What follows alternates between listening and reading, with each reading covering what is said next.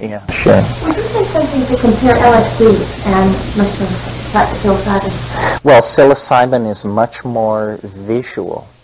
LSD is more psychoanalytical, therapeutic, personal in some way.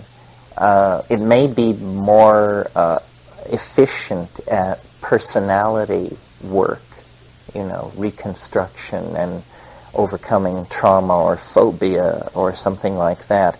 Psilocybin is largely visual and spectacularly so. That's what distinguishes the tryptamine hallucinogens, is the ease with which they elicit really beautiful and complex hallucinations. I mean, people, straight scientists who write about what they call hallucination are really writing about what is technically called hypnagogia, which means the trivial hallucinations on the edge of sleep, the spinning wheels, the moving grids of color, the dancing mice, that sort of thing.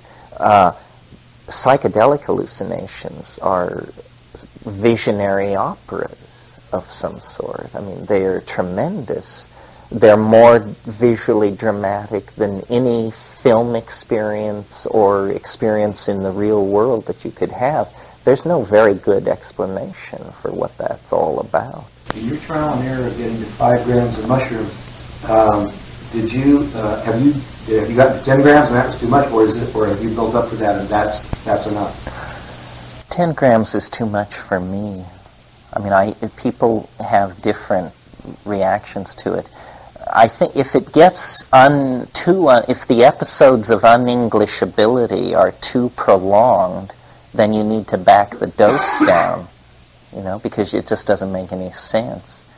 It's also the power of it. I mean, my God, when you overdose on psilocybin, it's like an asteroid struck the planet or something. It's very hard to convince yourself that it's confined between your ears.